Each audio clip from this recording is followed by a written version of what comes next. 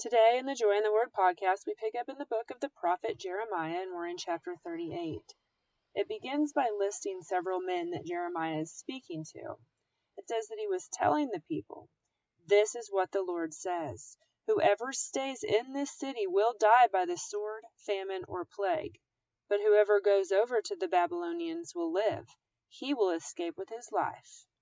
It says, "And this is what the Lord says, this city will certainly be handed over to the army of the king of Babylon, who will capture it." Then the officials said to the king, "This man should be put to death. He is discouraging the soldiers who are left in this city as well as all the people by the things he is saying to them. This man is not seeking the good of these people, but their ruin." "He is in your hands," King Zedekiah answered. "The king can do nothing to oppose you." So they took Jeremiah and put him into the cistern of Malchijah, the king's son, which was in the courtyard of the guard. They lowered Jeremiah by ropes into the cistern. It had no water in it, only mud, and Jeremiah sank down into the mud. But Ebed-melech, a Cushite, and a Cushite is a man that is descendant from Ham. Ham's oldest son was Cush. Remember that Ham was one of the 3 sons of Noah. So here Ebed-melech is a Cushite, and he is an official in the royal palace. His name means king's servant. And then he heard that Jeremiah had been put into the cistern. So while the king was sitting at the Benjamin gate, Ebed-melech went out of the palace and said, "My lord the king, these men have acted wickedly in all they have done to Jeremiah the prophet. They have thrown him into a cistern, where he will starve to death when there is no longer any bread in the city." Then the king commanded Ebed-melech the Cushite, "Take 30 men from here with you and lift Jeremiah the prophet out of the cistern before he dies." So Ebed-melech took the men with him, went to the room under the treasury in the palace, took some old rags and worn-out clothes from there, and let them down with ropes to Jeremiah in the cistern.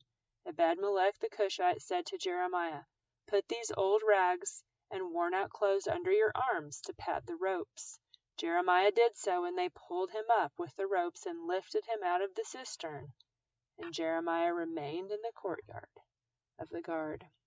So Ebed-melech rescues him, and we will find out the rest of his story, or at least more of it, in chapter 39. The next part of chapter 38 is entitled, Zedekiah Questions Jeremiah Again. So it says, King Zedekiah sent for Jeremiah the prophet and had him brought to the 3rd entrance to the temple of the Lord. It says, "I am going to ask you something. Do not hide anything from me." Jeremiah said to Zedekiah, "If I give you an answer, will you not kill me? Even if I did give you counsel, you would not listen to me." But King Zedekiah swore this oath secretly to Jeremiah, "As surely as the Lord lives, who has given us breath, I will neither kill you nor hand you over to those who are seeking your life." Then Jeremiah said to Zedekiah, "This is what the Lord God Almighty, the God of Israel, says. If you surrender to the officers of the king of Babylon, your life will be spared, and this city will not be burned down. You and your family will live. But if you will not surrender to the officers of the king of Babylon, this city will be handed over to the Babylonians, and they will burn it down. You yourself will not escape from their hands." King Zedekiah said to Jeremiah, "I am afraid of the Jews who have gone over to the Babylonians, for the Babylonians may hand me over to them, and they will mistreat me." "They will not hand you over," Jeremiah replied. "Obey the Lord by doing what I tell you. Then it will go well with you, and your life will be spared. But if you refuse to surrender, this is what the Lord has revealed to me. All the women left in the palace of the king of Judah will be brought out to the officials of the king of Babylon, and those women will say to you, 'They misled you and overcame you, those trusted friends of yours. Your feet are sunk in the mud. Your friends have deserted you.' All your wives and children will be brought out to the Babylonians. You yourself will not escape from their hands, but will be captured by the king of Babylon, and this city will be burned down. Then Zedekiah said to Jeremiah, "Do not let anyone know about this conversation, or you may die. If the officials hear that I talked with you, and they come to you and say, 'Tell us what you said to the king, and what the king said to you,' do not hide it from us, or we will kill you. Then tell them, 'I was pleading with the king not to send me back to Jonathan's house, to die there.'" So he has this little plot of what to say, basically how to lie to these people. All the officials did come to Jeremiah and question him, and he told them everything the king ordered him to say. So they said no more to him, for no one had heard his conversation with the king. And Jeremiah remained in the courtyard of the guard until the day Jerusalem was captured. Now, chapter 39 is entitled The Fall of Jerusalem, and it kind of summarizes what happens. It says, "This is how Jerusalem was taken. In the 9th year of Zedekiah, king of Judah, in the 10th month, Nebuchadnezzar, king of Babylon, marched against Jerusalem with his whole army and laid siege to it." So that indicates the beginning of the siege, and that would have been January 15th, 588 BC. Then it goes on to say, "And on the 9th day of the 4th month of Zedekiah's 11th year, the city wall was broken through." And that would be July 18th, 586 BC. Basically, the siege lasted just over 2.5 years. So it says, "Then all the officials of the king of Babylon came and took seats in the middle gate." And then it lists the people and the officials. "When Zedekiah, king of Judah, and all the soldiers saw them, they fled. They left the city at night by way of the king's garden through the gate between the two walls, and they headed towards Arabah." It says, "But the Babylonian army pursued them and overtook Zedekiah in the plains of Jericho. They captured him and took him to Nebuchadnezzar, king of Babylon, in the land of Hamath, where he pronounced sentence on him." It says there at Riblah, the king of Babylon slaughtered the sons of Zedekiah before his eyes, and also killed all the nobles of Judah. You'll remember that we kind of got a summary of this story in 2 Chronicles in chapter 36.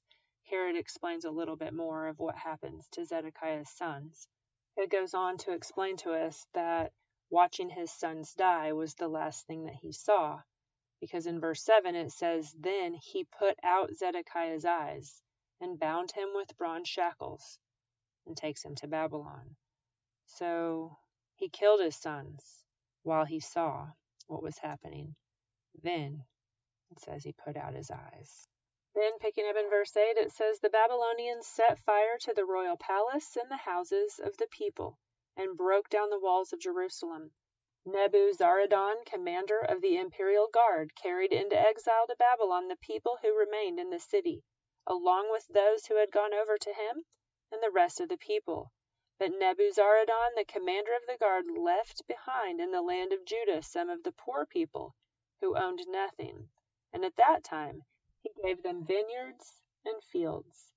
Now Nebuchadnezzar, king of Babylon, had given these orders about Jeremiah through Nebuzaradan, commander of the imperial guard. 'Take him and look after him. Don't harm him, but do for him whatever he asks.'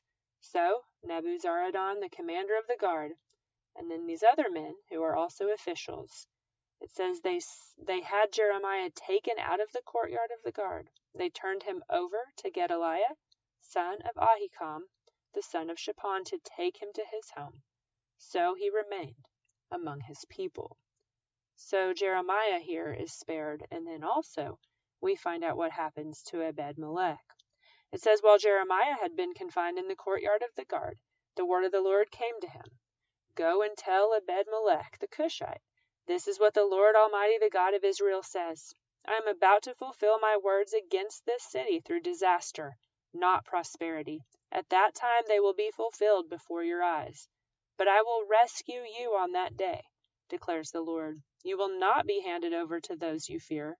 I will save you, and you will not fall by the sword, but will escape with your life, because you trust in me, declares the Lord." So here's a man who did everything he could to save Jeremiah's life, and now the Lord has saved his.